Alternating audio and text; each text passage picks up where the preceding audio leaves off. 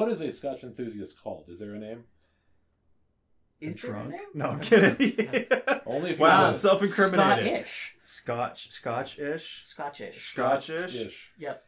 No. That's how we get banned from the internet, guys. That's how we get banned.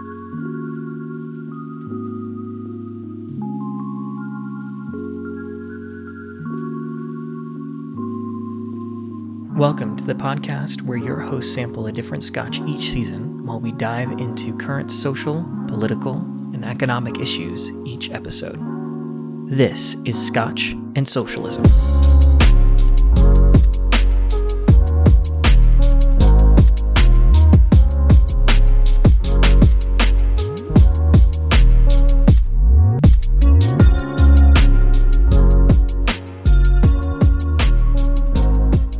All right, well, welcome to our very first episode of Scotch and Socialism. This is a true event. I think I've helped her report one podcast, but Never done anything remotely close to a podcast. yeah, and so it's definitely new. At least for me, Russ, you're rather silent. I run servers. We should probably introduce ourselves. All right, we probably should. So, my name's Jacob. I am your resident artist for the evening. I'm Griff, your resident communist for the evening. And I am Russ, your resident consumer for the evening. So, we've been talking about recording this sort of podcast for a while, and it's kind of just come together. Griff and I are both Scotch enthusiasts. Russ is just an enthusiast. I just have a lot of free time on my hands. Yeah, and has graciously allowed us to all of us record in his theater, and so Scotch and Socialism was just kind of the alliteration. Although I don't think any of us are true socialists. It's a spectrum. Yeah, it's More of a Bernie Sanders flavor of socialist. Yeah, I would probably. I like cars too much to be a true communist. That's true. Like the Soviet Union just made some garbage cars. They made some garbage. Just everything. garbage. No, that's cars. actually where we got a lot of the great early programmers out of. I do not doubt that. We just stole a lot of programmers. The company I work for, not naming names, was more or less founded in Moscow in the early thousands. Yeah, I believe it. Yeah. One of the companies I work for. So, yeah, definitely not really socialists among us, or at least for, I would argue, the dictionary. I like term the idea of definition. Eisenhower-era tax rates on the 1%. That's about as socialist as I get. Yeah, I mean, granted, my leanings would probably be considered socialist by many of my cohort here in Eastern Washington. Pinko hippie commie. I know, I'm just the worst. So anyways, we just really liked alliteration, but this is generally a podcast about really whatever we wanted to talk about. Mostly to do, planning on it anyways, mostly to do with current social, political, and economic issues, as you heard in the lead-in. And so tonight we are going to be talking about cancel culture, and specifically Griff brought this up, sent us a text message as we were planning to put this together. There's a really recent incident with Gina Carano. Gina I'm going C. to pronounce her last name so wrong so many times this episode. I apologize in advance. Please don't punch me in the face. Okay. That would be worthy of canceling, actually. Like, physically assaulting someone, cancel-worthy. I would argue yes. I would also argue the inverse. That's what the boxing ring is for, though. Aha. So, context is setting. Context is everything. Context is king. everything. The other thing we'll be sampling this season, and this will change every season, is a lovely Scotch. This season's Scotch is Ainsley Bray. I believe it's a smaller, or at least newer company. I'm not terribly familiar with them. It's a single malt from Aberdeen, Scotland. It's delightful. We'll talk about it a little bit later at the end of the episode. Stick around. Always drink and listen responsibly. And for those who don't know, Gina Carano is in The Mandalorian. She's also in Deadpool. She's she was in Deadpool. She was in Deadpool. She was one of the bad guys in Yeah. Deadpool.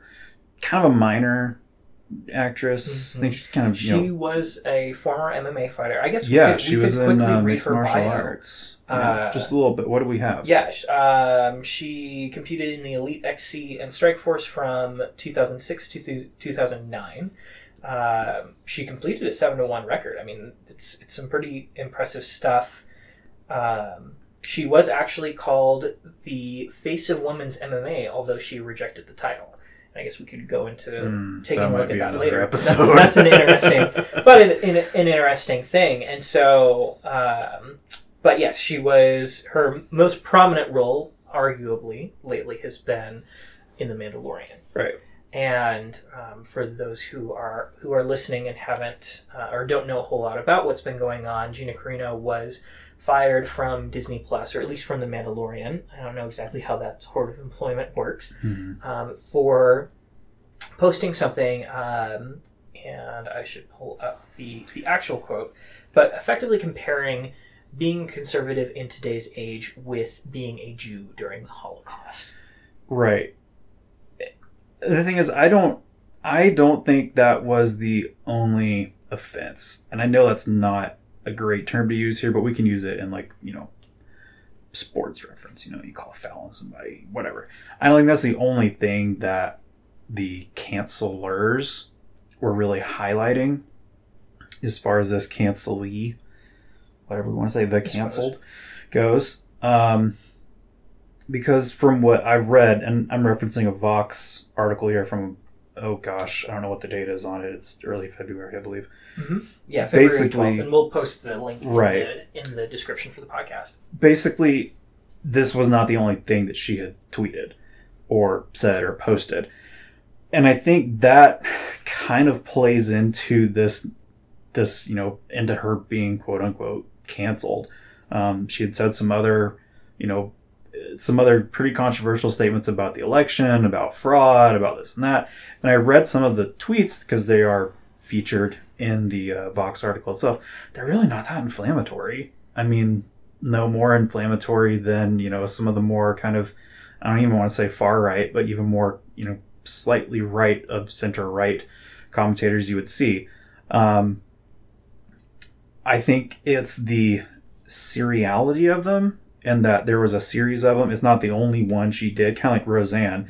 And as far as I know, Roseanne Barr was kind of the impetus or the kind of origin for all this canceling. And for anybody who has a different thought, definitely let us know. But, you know, as you probably remember, Roseanne had some pretty racist, pretty egregious tweets back a year or two ago, and was effectively written out of all of her contracts and everything like that. So I think part of what plays into someone being canceled is not only the, you know, kind of impact of what they're saying, but also the duration for how long they've been saying it. Like, oh, this person's been tweeting nonsense and crap for a long time. Okay, you know, I don't want to say it justifies cancellation, but comparing that to someone who says one, you know, off color or, you know, tone deaf remark, you know, so I don't know, maybe there's something to the continued nature of them making these comments, because there are a handful of other conservative actors and artists who don't, you know, who have not been canceled or have their stuff, you know, stripped from them, lost representation, all those types of things. True. I mean, there are some really big names in the conservative, and I don't even necessarily want to say conservative in this moment, but the center right to far right bases really kind of rallied behind some of these personalities like Tim Allen, who is a very vocal conservative and has kind of espoused some of these things, this sort of idea that Hollywood is out to silence conservatives or whatever, or rather not just Hollywood but the media in general. And so Gina Carano, I keep wanting to call her by the name of the character that she plays in The Mandalorian, but she is definitely not the only person with conservative values. Now, I'm not going to say that everybody with conservative values or everybody with more progressive or liberal values all act the same way. No. And I'm not necessarily comparing or saying that she is the vanguard or whatever of conservatism in media, but she's definitely one of the more prominent voices as of late. Well, she's also the only one who's gotten a movie deal with Ben Shapiro's excuse for a production company, Daily Wire, yes, or whatever it's called. Yeah, I don't see Roseanne Barr getting that. So I don't know. I guess in this fever pitch post-election world we live in, they need a poster child for cancel culture making a comeback. I don't know. I'm not a fan of Ben Shapiro, but that's just me. Well, I think it's a fair assumption to say that the three of us in this room probably are not large fans of Shapiro's work. I don't know. Russ, have you seen anything from Nope. Bill Shapiro? Oh, God. I live under a rock. Plan on staying there. Oh, man. You know, it's some rough stuff. Like imagine taking the whole zeitgeist of everything that's happening around the election and the claims of fraud and how people, and this is really kind of getting into potentially a different topic for a different episode, but how people feel, whether or not this is a truly valid thing, but feel this sense of oppression, of being canceled, of being silenced in the media, of their voices and what they would say as the truth not being allowed within the media. And so he's one of the, I hesitate to say avatar because that kind of puts a really finer point on it, but he's definitely one of the bigger names of this sort of movement that is reactionary. This quote unquote pushback. Yeah, and they would say that it's a pushback, and whether or not it's what I would consider a valid critique of current culture, it is certainly pushing back against things that have happened more recently. I mean, you look at culture, our American culture is tending to move a little bit more progressively. Yeah, I would agree. Well, it's true of any culture, however, right? We have swings. If you look at old European cultures, they've always swung forward, they've always swung back, and eventually the pendulum does rest somewhere. But there's always the overcorrection. And I feel like this is an overcorrection. Oh, yeah. I mean, it seems excessive in most cases. And it's interesting that some people get targeted and some people don't, right? Mm-hmm.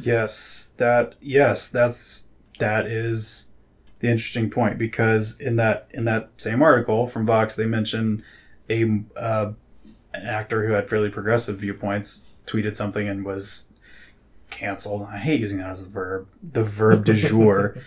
Anyway, was canceled pretty much on the spot. So I don't know. I don't even know if there was any, backlash or response to that. But my bigger question is, what do these people hope to accomplish? And I say these people, I don't mean to, make conservatives out to be the other. But when you have people like Ben Shapiro or other conservative commentators who really take issue with this idea of people being canceled, do they want recourse? Do they want reparations? Do they want something, in exchange? Like, do they want these people to get their representation or their roles back?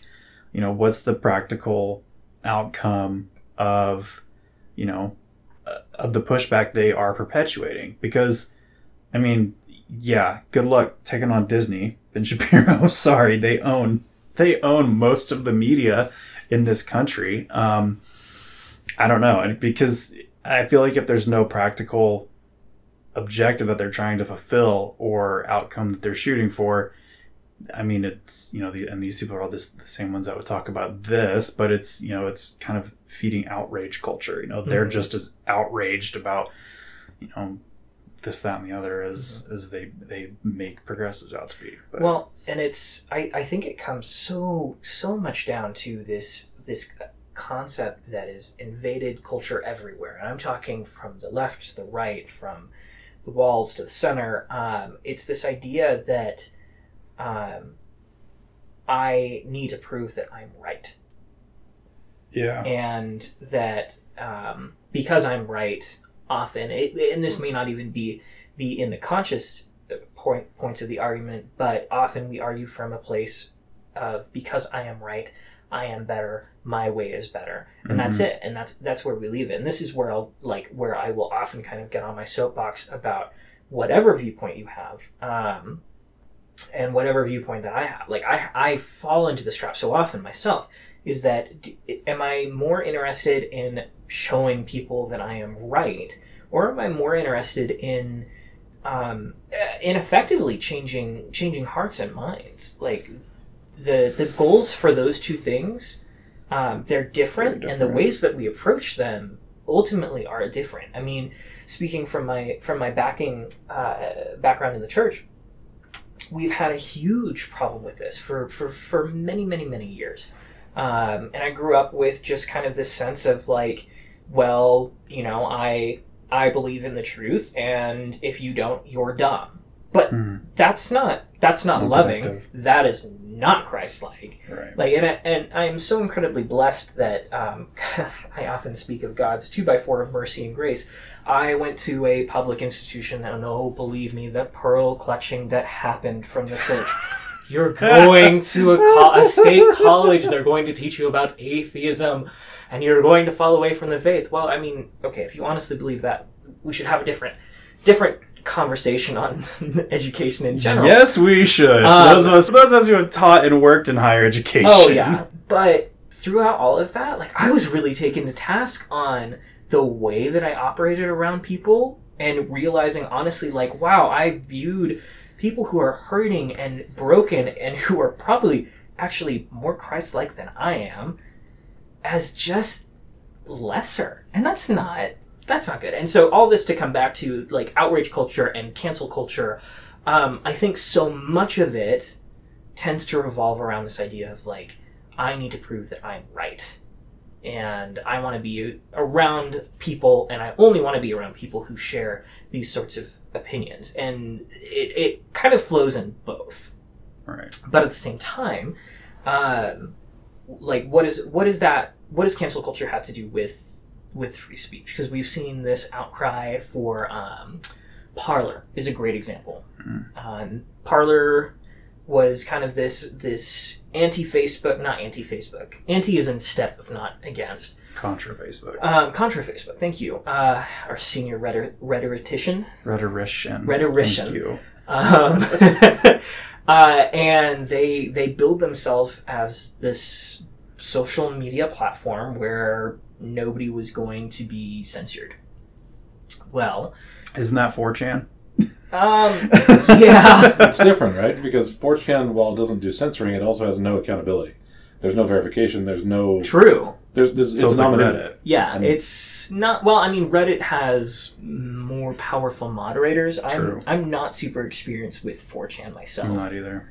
You should spend some time in the dark side. I would rather It's terrifying. not. I don't want that in my browser history. No, nobody does. Oh, No. I've heard that it is both at once better and worse than what I'm imagining. Well, think about society, right? And this might be a little detractor from our current conversation, but society in general is not good. Mm-hmm. Most people, and I hate to say this, most people in humanity don't think about their neighbors. They don't think about the well-being of others. They think about themselves. Right. And that can be applied in many ways, not necessarily just like I take from you or I want to hurt you, but also the fact that I don't care about you. Yeah. And I don't mean that like in the general sense of taking care of, but just the fact that you exist is not important to me. Mm-hmm. It's not necessarily It's not a consequence. and it's not necessarily like an active, like oftentimes when we say I don't care about you, it's very like Feels active, belligerent. I hate Yeah, you. Right. Yeah. Oftentimes You don't it exist sounds- in my world. Yeah, it's But it's not. It's completely benign as far as that's concerned. It's just the fact that you can do whatever. And that's where 4chan, I think, is a very interesting thing. It provides a platform for people to be themselves without the repercussions, without attachment, judge all you want. Doesn't matter. They don't know who you are. And that's why you've got some very questionable content that comes out of 4chan. It's also where you come up with some really weird social experiments that exist in the world. oh yeah. The most recent, obviously, GME stock explosion / decline Yeah. has roots in 4chan. It also has roots in Reddit, obviously.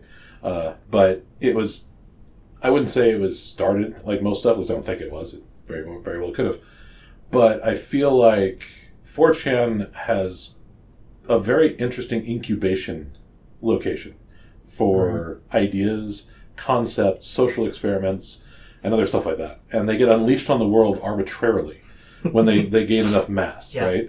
It grows up and it's like, oh, it's so cute. So you're saying that 4chan is the perfect social laboratory to grow just hordes of social Frankenstein monsters that occasionally just run rampant in the village. Given absolute freedom, people tend to not do good things. Now, that could be... That's extremely interesting, that we could use these as microcosms for a broader societal thesis. This could be because of repression of our baser instincts, right? Like, if I'm told to be good the entire time, all I want to do is not something good.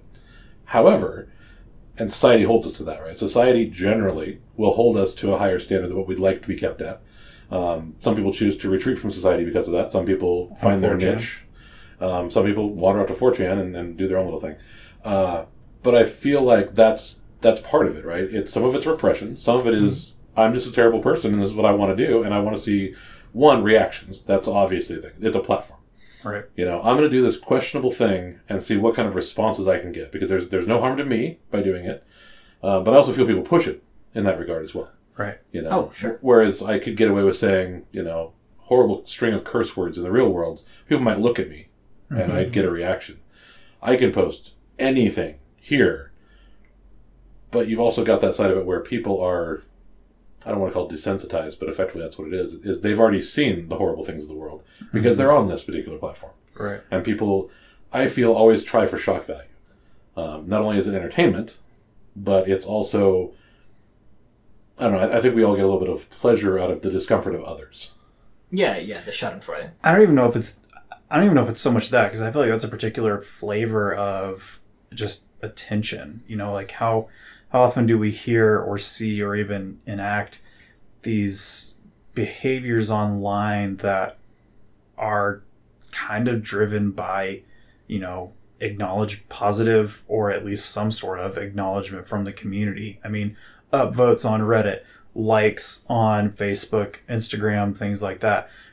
So we're driven by this currency of, digital approval from our anonymous peers, which is, it's a Pandora's box of a sociological experiment there. But we're kind of driven by this, this economy. And I guess you could kind of see what's happening, to bring it back to cancel culture a little bit, is, someone basically being excluded from this economy of digital social acceptance because there is no real, authoritative governing body. There's no statute of limitations or no kind of constitutional framework that regulates, social media. There are terms of service and terms of use that no one reads. And then that can kind of get into the whole notion of free speech. But we have these people who are being very publicly kicked out of this economy of social presence. And they have defenders, maybe they want to get them back in this economy of social presence. Maybe they want to, bring them into their own economy, their own niche economy, or whatever their objective is. I don't know. Well, it's interesting too, because you have these, let's call them social economies, because I kind of like that word. Most people, non-celebrity status, like large, I don't know, are non-public figures. Yeah. They are generally in a more public eye, right? They're more public figures. Geraldine down the road doesn't really have more than 150 subscribers to her Facebook or whatever. And yeah, she's striving to get likes from her 150 people in her little monkey sphere. And that's, if you grow that to the size of the public figure, you are looking at almost a global user base, right? Right. And it's interesting because it's that global user base that dictates what's acceptable and what's not. It doesn't really apply to the companies themselves. So the whole Gina thing, yes, she was fired from the show, and the outrage from that has triggered repercussions for Disney. I'm sure there's going to be some issues. People are going to cancel their Disney Plus. They're going to move to HBO Max. They're going to do whatever. # not sponsored. Yet. But it's one of those things where it's a public stage, and it's the internet has provided us this public stage, and it's very interesting because any decision made, whether good, bad, or not, like the indecision of Disney, if they had done nothing, there would have been another entire encampment of people who would have called them out for that. So that's true. That's very true. There's going to be backlash anywhere. To borrow a phrase, you really can't win. No. As one of these giant corporate entities generating massive amounts of money for their Well, shareholders. You they're really already can't winning. win. Not like But, Disney doesn't control the two most successful franchises ever. Right, but to So kind of far. get So back, far. yeah, to kind of get back to more towards our topic, like you have these platforms like 4chan, which has its own kind of self-moderation, more or less. It is definitely the Wild West of Well, you stay the out of the internet. places you don't want to learn about, right? Pretty much, but even within those the boards, I think is what they're called. I don't know. I don't know. And It's 4chan suddenly is we've from- lost all credibility with tech people. It was like 4chan has been around for a long time, like not long after the BBC's kind of. Well, it came started from going. the BBC. It did, yeah. It was BBS. So or BBC. BBC is completely- BBC is the It's British, the British Broadcasting Broadcasting Company. Company. And, They've been around forever, For too. those you know. They keeping have score at home. And so, but you have those, and then you also have those. It's such a massive amount of different views and etc. And it's those views are somewhat decentralized. But then you also have Parler, which kind of became this sort of bastion of, shall we say, conservative, center right conversation. And while this platform doesn't, as far as I know, censor anybody, I haven't been on it personally. I don't want that on my search history. It did certainly grow in its own sort of following, and it's, like-minded people tend to travel together. Well, it Absolutely. really exploded after all the January 6th stuff at the Capitol. Oh, because absolutely. so many people, including their former president, were booted from their more quote-unquote mainstream social media Well, they lost their stage. profiles. They Yeah, did, yeah, and they they were again canceled. this sort of cancel culture, and so they moved over to Parler. Well, lo and behold, I believe it was after the insurrection at the Capitol, Right. Parler, they were being hosted on Amazon Web Services. Amazon Web Services has a terms of service, which they say Parler violated. Now, whether or not they did, that's a question for somebody else who actually It's a question for the lawyers that reads think these Parler things. brought Yes, it to I mean, try to bring it I to fully court. stand as somebody who pretty much clicks through all of the terms of services. I'm like, yeah, I'm probably selling my soul, my children's soul, and And my at least pets. one kidney Yep. to Jeff Bezos. Probably all to Jeff Bezos. That's how he makes his money, by selling all of the organs. I should probably cut that out of the podcast because then we might get canceled.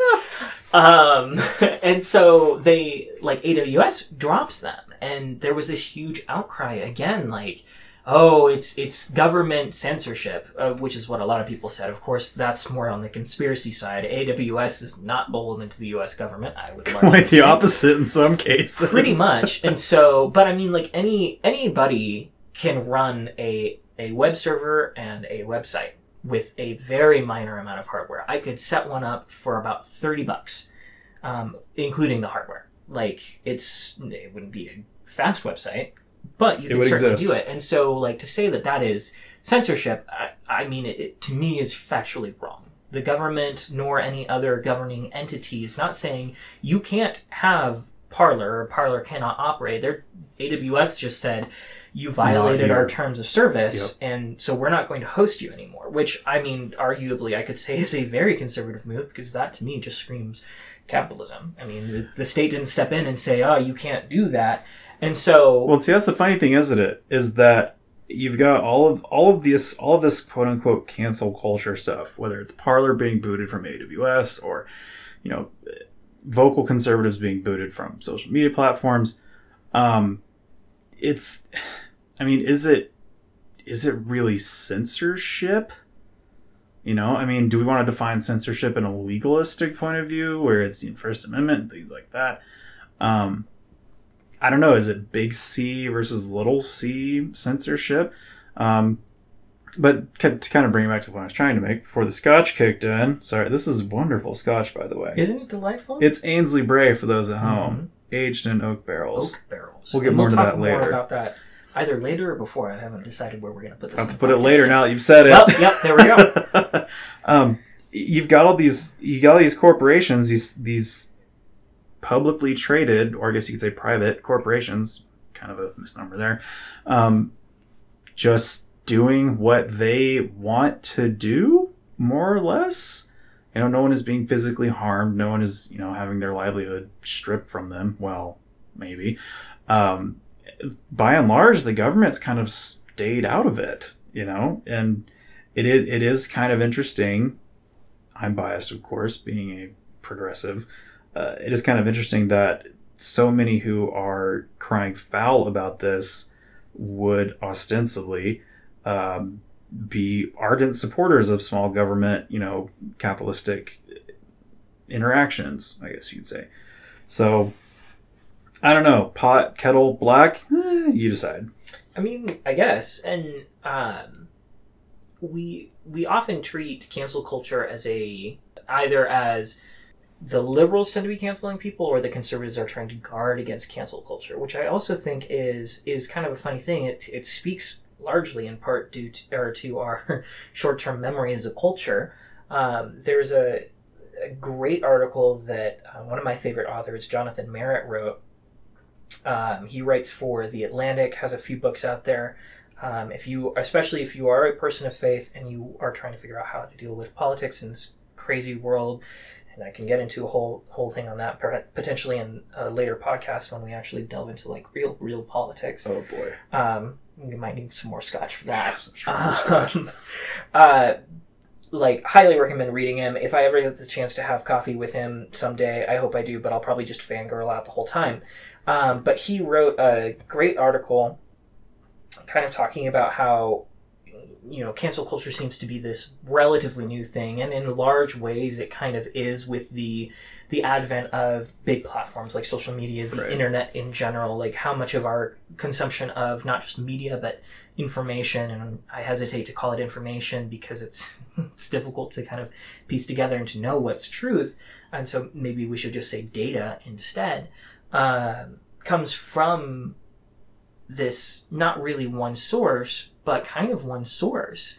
The internet has large social media platforms all over the place and different websites, but 9 times out of 10, the first time I hear about something, it's going to be on Reddit, Facebook, Twitter. Did I miss anything? Like, those are the top 3 that I probably hear about things first, and then I actually have to go out and do the legwork to do research, because on any of those platforms, everybody has their bias. On any of the news platforms, no matter how much we want to say that these platforms are quite good at it, like, there is going to be some sort of inherent bias. Right. And it's not necessarily with the facts themselves, but generally it's how they portray them, right? True. Yeah.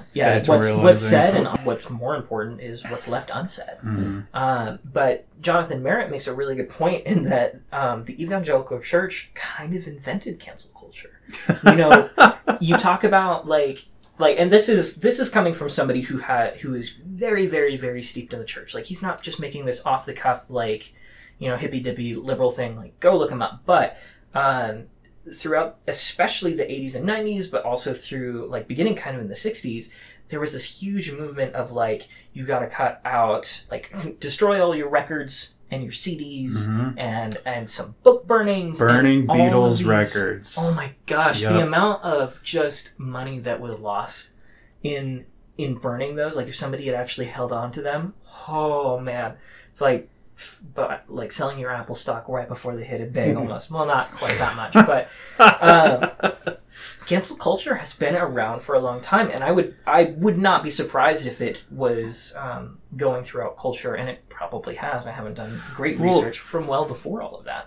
I think what you start to see, especially with the advent of social media and its meteoric rise to prominence, is, and it's really it really kind of casts in an interesting light the parallels between public speech as it relates to a body politic and public speech as it relates to how it's executed on a corporate platform, basically, because that's what social media outlets are. They're corporate platforms, whether or not we like to say that. Well, anyway, the soapbox doesn't work anymore. The soapbox doesn't have the attention span nor the breadth of audience. Well, I think that's true to an extent.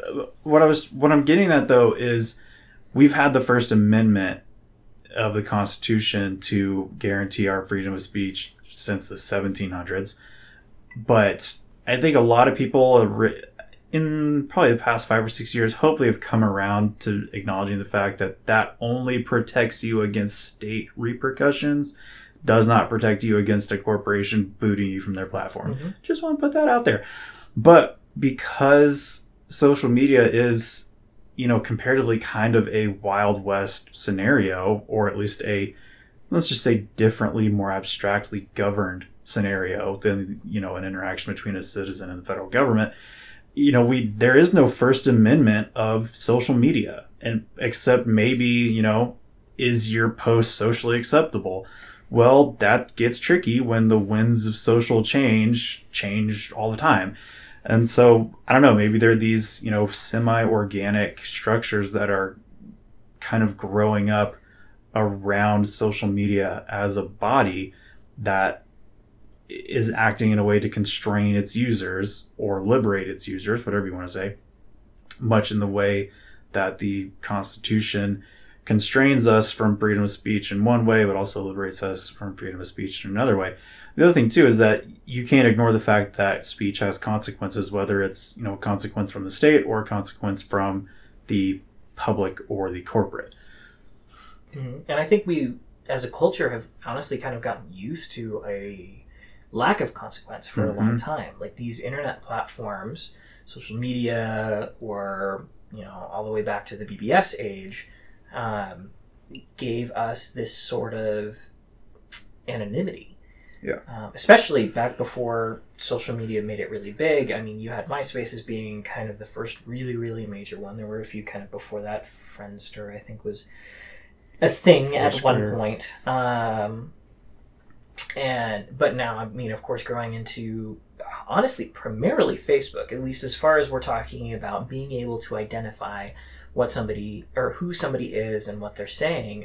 But even before probably the current last couple of years, I guess, there's been this sort of anonymity. And we'll often talk about that, like, I think, Russ, you mentioned towards the beginning of the podcast where, you could say something in real life, like swear a whole bunch or whatever, and as long as you're probably not at work, you get some nasty looks, you get some side eyes, and maybe get asked to leave if you're in the middle of like a group of small children. But that's about it. Where like you could say stuff so much more egregious online, even with your name kind of behind it, and there's still that wall of anonymity. Partly because you're not seeing the people in front of you, and so it's easier to say something, and it's potentially easier to not get as worked up over these things. But we've kind of come back on that as a society where more and more of our presence is spent online. I should throw up some statistics on like how long the average person spends on Facebook. Oh God, I'd rather not. It sounds like a depressing statistic. I don't have. It is. And I don't have like screen time turned on my phone, probably partly because of that. Although I should. Or on less identifying sites, like even Twitter. It's easy to set up an account that's a caricature, or Reddit, or 4chan, or whatever else. I mean, Parler, as far as I know, I should really log on to Parler just to see what's going on. But like you have your name associated with you. They have verified that you are a person who exists somewhere within the world by a government ID. Well, what's the purpose, right? That's the interesting thing. Like when you get into the old school Facebook and stuff, where you could create an account for yourself, your dog, your grandmother, whatever. The verification thing came about because people wanted to be verified. Yeah. They wanted to say, well, no, this is me, and I want people to know that it's me. And they effectively have cast aside that veil. Mm-hmm. Whereas the rest of the world is more than happy being like, no, I'm Slothman 144. Yeah. Which the rest of the world is dwindling in population. Oh, absolutely. But because of that sort of authentication, I guess, to use the non-technical form of the word, we're seeing less and less of that ability to just say whatever the hell I want.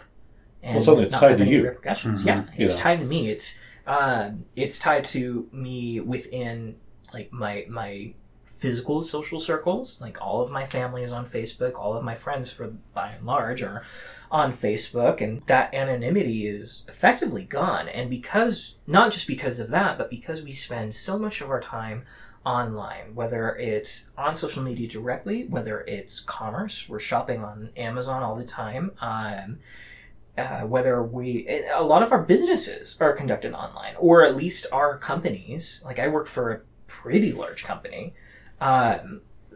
We have an online presence, and if I were to say something potentially like what Gina Carano? Sorry, Gina, I did not mean to butcher your name. I really do apologize. We're going to write eventually. Don't come kick his ass. Please don't. I want to watch. Sadly weak. But weak and pathetic. Like, if I had said something like that, or something that could get my company in trouble, not necessarily even that my company didn't agree with that,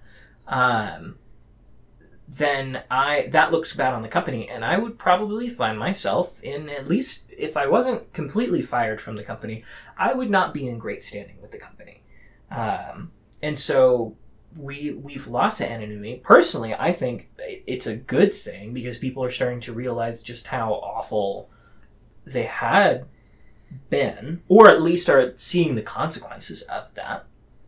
And so I, for one, am kind of thankful in a way for cancel culture, just because it's at least creating some sorts of consequence for some of the things that I find very, very difficult. Speaking as a person of faith, speaking as somebody who's grown up in the church and still is very much faithful, even though I'm having my own struggles with that right now. Like, I'm starting to see people realize that there is consequences for what we say, and that leads to the door sometimes, not all the time, but sometimes, for a change in mind and a change in idea, and starting to see, like, what I say actually does affect people and how it affects people. Not to say all cancel culture is good, not to even really properly define what is and isn't cancel culture, because that's a huge topic in and of itself, but we're starting to see accountability come back, and it's kind of biting a lot of people who would like to say that they're the most accountable party of law and order, my very flat white ass. And they're like, we're actually seeing these things happen, and people don't like it. Of course not. I don't like it when I'm being held accountable for something stupid I said. But it's starting to be there. Whether or not this turns out to be a completely good thing, I mean, only the historians will be able to tell us 100 years down the road, assuming we're not all, drowned as a species. What I find really interesting about the online presence and the anonymousness of it all is that when the internet first came about, it was very anonymous, right? No one knew how to even verify people, let alone if you could verify. It's very interesting to note that if I were to go walk down the street to Whole Foods and start causing a ruckus in their produce section, I would be very kindly asked to leave, for whatever reason, right? It's their storefront. They have their dictation about what can happen inside of it, and I could be asked to be removed, and forcibly so, if they choose. Right. I feel the internet has actually caught up to that now, where you are now on a social platform that is effectively the deli aisle in Whole Foods.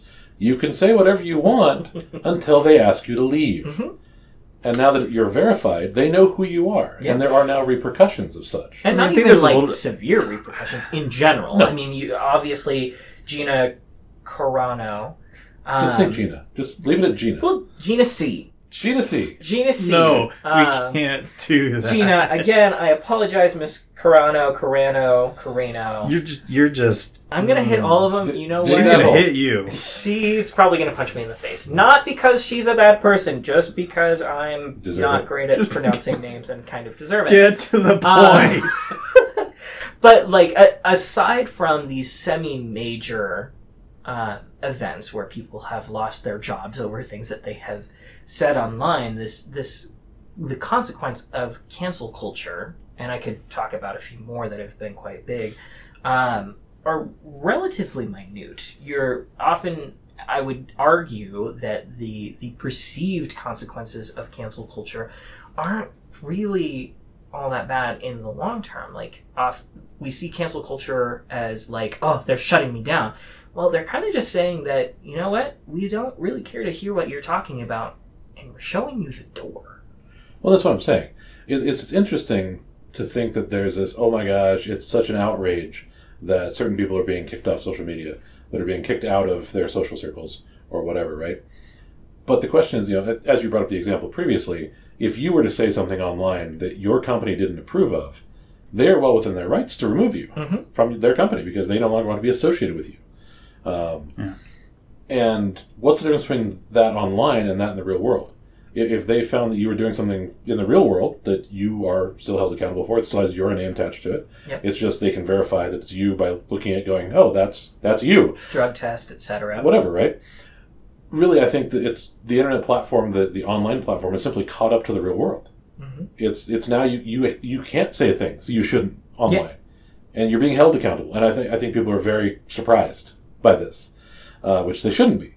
But those of us who live in the real world and feel that they, don't have carte blanche to say whatever they'd like whenever they want because of our social circles, our business associations, our professionalism. And it's not to say that these people are not any of those things or their associations are incorrect, but you can't just say whatever you want. That time is gone. If you want to do that, you got to go on 4chan because it's the only place you're going to be able to say it because you're not... Or potentially Parler. Or Parler. Wherever you're not verified. Wherever you can still do it anonymously. Because if you're anonymous, it doesn't matter what you say. But if you're not anonymous, you're bound by the same social constructs that you would anywhere else in the world. Right. Even if you're not a overtly public figure.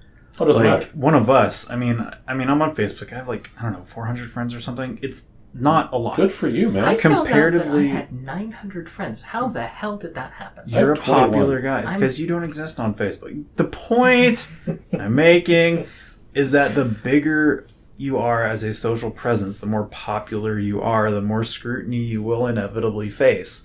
Because as... You have more eyes. Yeah. As impermanent as the internet is, the bigger the audience you speak to, the more permanent your content becomes. So if I say something crazy on Twitter, 8 people might like it, 1 person might retweet it, and the next thing comes along and bumps it down the algorithm channel.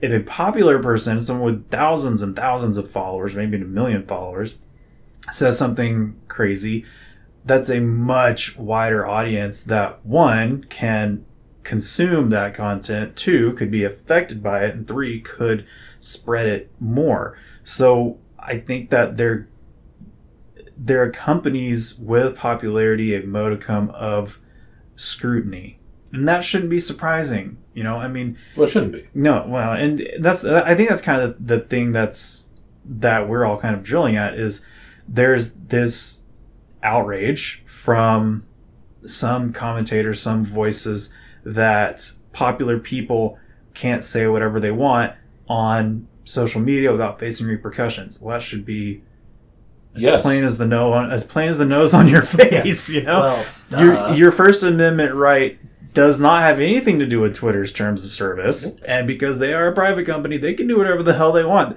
God bless capitalism. Yeah, what's his name? Dorsey, the guy, Patrick Dorsey, CEO of Twitter, Jack something. I don't know. Mark Zuckerberg, we'll shift gears. Mark Zuckerberg could turn off Facebook tomorrow if he wanted to. He won't. He's good, well within his rights to do so because it is his product. I think his name's Jack Dorsey. Look it up. Research man. Who's the CEO of Twitter? Anyway, can do the same thing. These are private entities that exist for public consumption. Does not mean that the public controls them. It does not mean that the public gets to vote on who represents them in the Twitter boardroom, unless they're shareholders. So it is Jack Dorsey. Okay, good. Thank you. I don't have Twitter. Joke's on you. Not yet. But our podcast does. Our podcast does. There are going to be repercussions. End of story. Now, is it comparable to, causing a scene at a very public place? No, I don't think. Not to shoot you down, Russ, but I think that there is a difference between causing a scene at the produce aisle. Jake, I know you've done it, and God damn it, these kumquats are not right. We've all is your been there. manager? Oh, that's full on Karen Ooh, mode. yeah. Ooh. Kevin? Anyway, Kevin? Kevin, the male Kevin. Kevin is the male. No, my dad's name is Kevin. I'm sorry. He's definitely not a kid. It's a stereotype for a Bruce. reason. Moving on. Bruce. Anyway, Bruce, that's Australian. The point being is that there is a scope of impact that your actions are going to have. Now, comparing making a scene in Whole Foods to making a scene on Twitter, there will be different impacts that people feel. You know, I think I don't think there will. If I went to Whole Foods and made a scene in the produce aisle versus my Twitter account, it's going to be equivalent. Your scene in Whole Foods, though, hypothetically, could escalate, though, to the point of an actual, quote-unquote event. Banning from the store. Sure. But my Twitter could have the same effect. If I were to cause an outrage on Twitter, they would be within their rights to ban my account. But if you cause an outrage in a public place, that raises all types of questions of liability for personal property and public safety, though. Nobody's material goods are being threatened by someone, Careful. being on Twitter. Sure. You cannot do... I And feel this like is taking it down to the nuts and bolts. You cannot do physical damage to Twitter by saying being conservatives like being a Jew during the Holocaust. True. No. But you can do physical damage flipping tables in the produce aisle. Sure. And we're not necessarily talking physical, though. That's okay. That's true. If we want to rule, I mean, realistically, we're talking about the repercussions based on the company image, the bystanders, experience on the platform or in the area, right? Well, I think part of it though is that making a scene in a public place, devoid of any real reason, is objectively bad, right? Making a public scene on Twitter is objectively bad. I think it depends on, if we're judging by objectivity, I think it depends on, obviously who the judge and jury are, if we want to go down that road. The public. There are more people. I would wager there are more people who would agree with Gina Carano's tweets than there are who would agree with somebody making a scene at Whole Foods.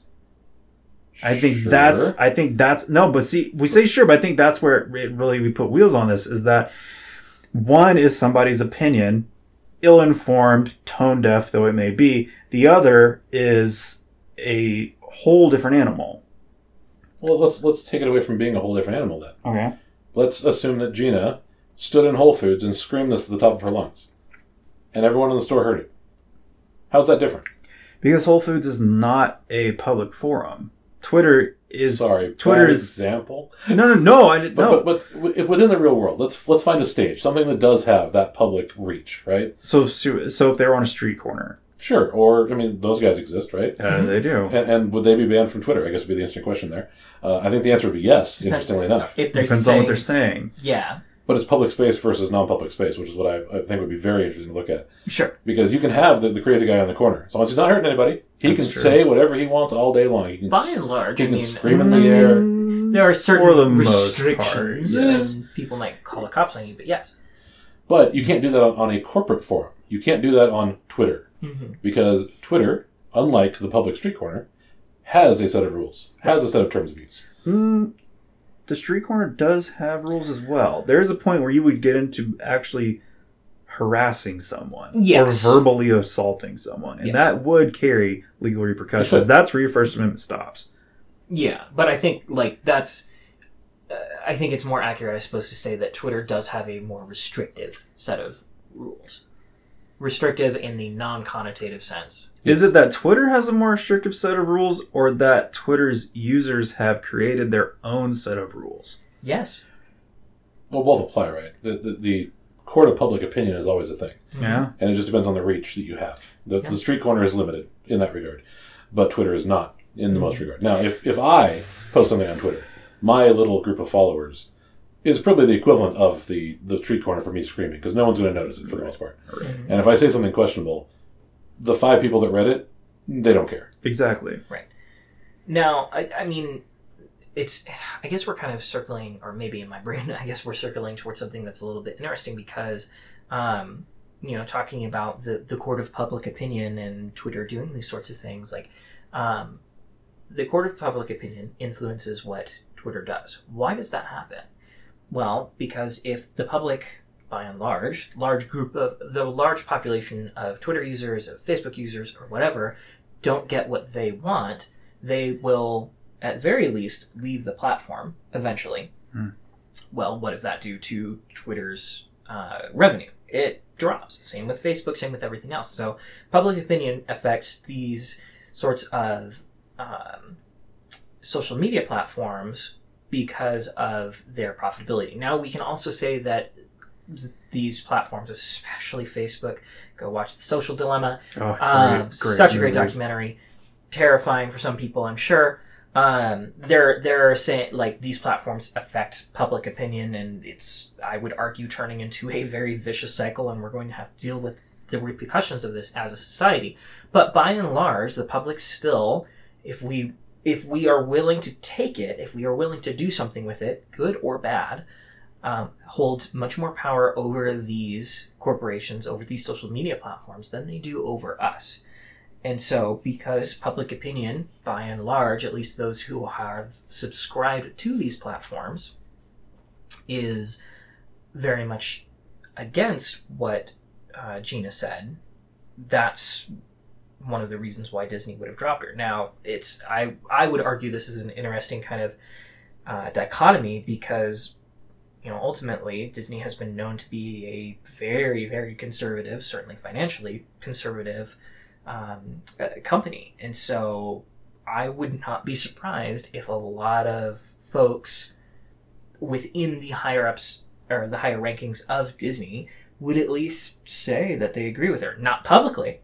Oh no, because they're not stupid enough. I mean, we can divorce. You wouldn't say dumb things in a public. Yeah, exactly. We can divorce the modality of what was said from what was actually said and what the thoughts are behind it. And so, it's definitely a sticky subject. But I feel as we are kind of winding towards the end of this podcast, what are y'all's general feelings on cancel culture? You like it? You hate it? Like parts of it? Hate some of it? I don't know. You can always say you like it when it's, you know. I don't necessarily think I agree with it or disagree with it. It is an inevitable end. Yep. Mm-hmm. It's an end point that has to come to fruition at some point, as the world catches up with the whole internet thing, right? I really do feel it is just the transposition of reality being superimposed on top of the internet as it stands today with the new platform that exists. Mm-hmm. There's always been a lag between technology and, you know, the catch up of the rules, the laws, the regulation, the social constructs. And I think we're just seeing that it's finally catching up. Yeah, absolutely. Yeah.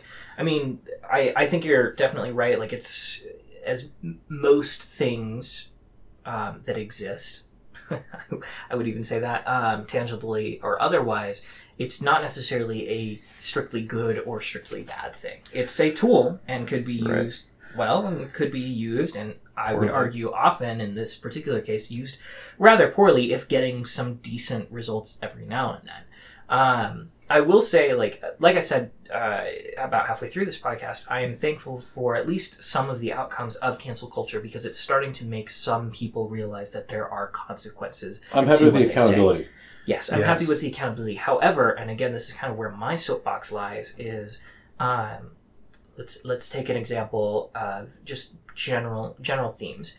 Racism. Horrible. Absolutely awful. I agree that we should combat it at every step. But simply calling somebody a racist and stopping there isn't going to get something done. Call it out for what it is. Absolutely. Every time it's seen, yes. And I will never, unless you're trying to use that for some personal gain, which, whatever, we can talk about that in some other episode, call it out. But if you want to see actual change, you're going to have to put more effort into it. Absolutely. And the same happens with cancel culture. Absolutely. Well, in what way do you mean put more effort into it? Do you mean, frame that in a practical sense? Ooh, practicality, it's a little bit difficult. I mean, I wish there was a simple algebra for changing people's minds. Don't bring numbers into it. But it's, you know what? If you want minds changed, you have to treat somebody as just as human as you are. Fair. It's almost like a define and educate kind of moment.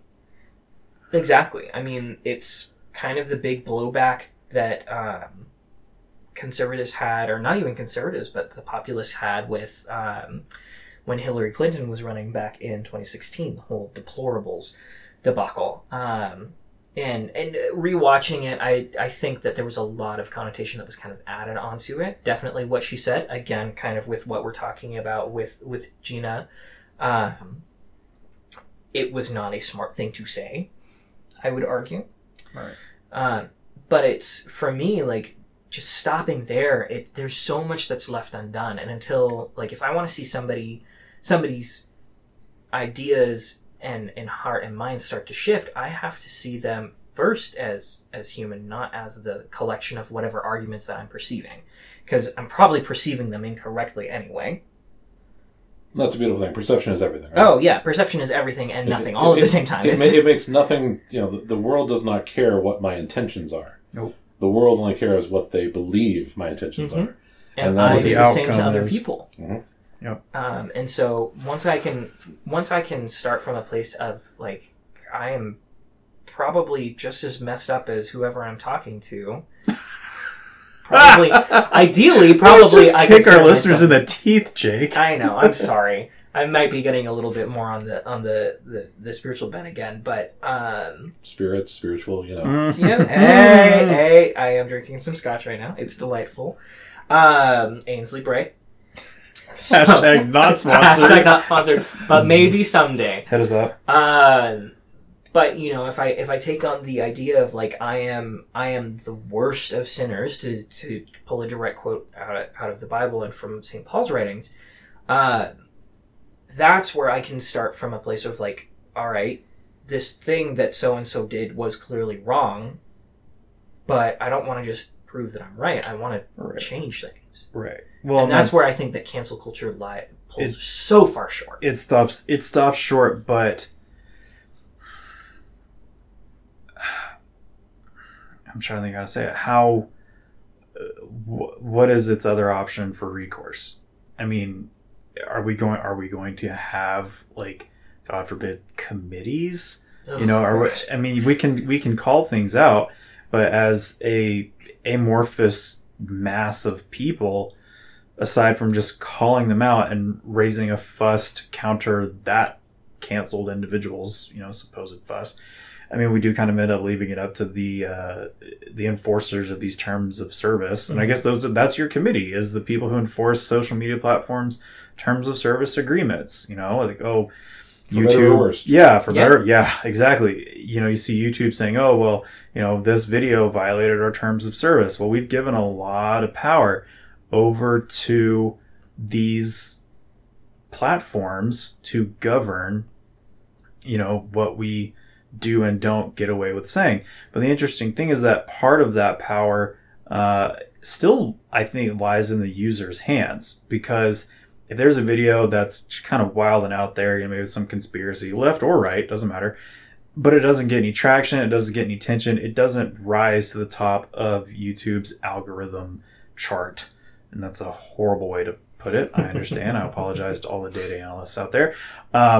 It basically, if a video is inflammatory but doesn't get any traction, then it doesn't get any traction and it doesn't come up on their radar. Well, it doesn't get scrutiny either. Right. And yeah, I think that's the big thing, is that these things only seem to be called out once they've gotten enough traction to really start jeopardizing, the attention span that these platforms thrive on. And that's really what they thrive on. They thrive on their users paying attention to the platform for as long as they can. And so if you get someone who's making inflammatory remarks or inflammatory videos, all of a sudden the, quote unquote, more sensible users start to go away, and that looks bad for the bottom line for these companies. So then they're forced to call them out or cancel them. It is. It's very reactionary, and I don't want to say it's purely profit driven, but it kind of is. Everything. If you think about it this way, if you go to a restaurant, it's been a nice place for, the few years you've gone, and they start, maybe one or two people come in, they're loud, they're kind of annoying, the restaurant doesn't do anything. Well, now those people those types know they can get away with that at that restaurant. So more of those people start to show up at that place.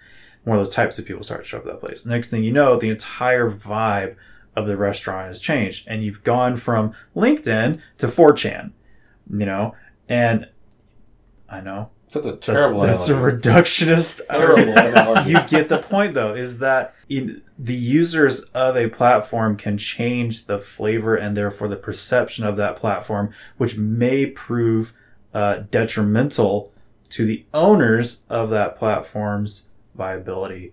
Platform.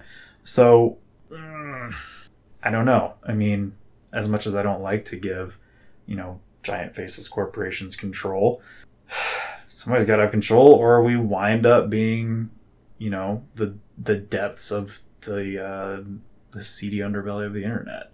Maybe that's a little catastrophizing. And this could be fabulous fodder for yet another episode. But there's different thoughts to that too. It's like, do you have these large entities controlling, or not necessarily controlling, but that's what it would often feel like, guiding political discourse and theoretically standing up for the small guy or whatever. But then, of course, people would take that and say, well, that's how you get 1984. And the government controls everything. Versus the other opinion of like, well, everything kind of needs to start from the bottom up, which is more on often what libertarians would argue from, is like, no government oversight or very little government oversight. Right. No government oversight would arguably be anarchy, but I don't know if it would be. Yeah, I mean, it depends on the platform, I think. I suppose. But anyways, but like, where does that come from? And I would tend to argue, which is on the viewpoints that I tend to be much more conservative, is that this type of cultural change, this type of cultural, I don't want to say policing, but just dealing with these sorts of issues does ultimately have to come from the bottom up. Top down is just going to fracture us even more. Right. And this could be something we crack into on another episode. This will actually make a whole episode in and of itself, is, how do states, and I'm speaking of states in terms of countries here, how do nation states govern something as nebulous as social media? I do not envy our policymakers that position. You're not going to make any friends. I mean, that's all there is to it. Also,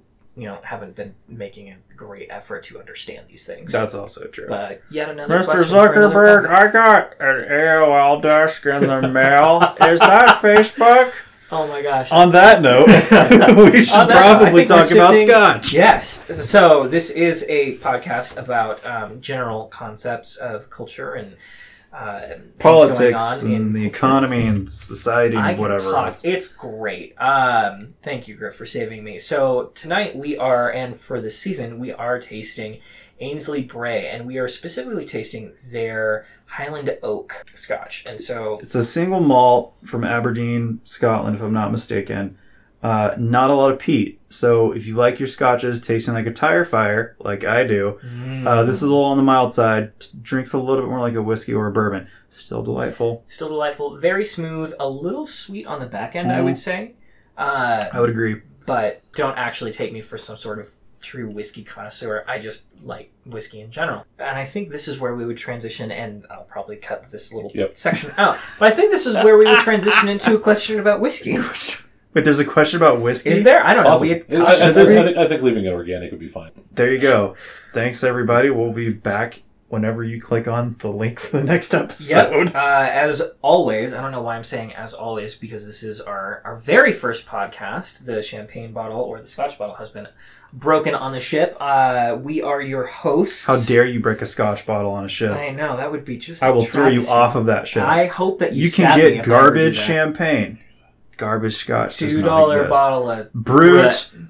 Brut? Whatever. No one cares. It all sounds Anyways, we are your hosts. I am Jacob. I'm Griff. And I'm Russ. Thank you so much for listening. We will hopefully be back soon. Listen and drink responsibly, people. Have a good one. Bye.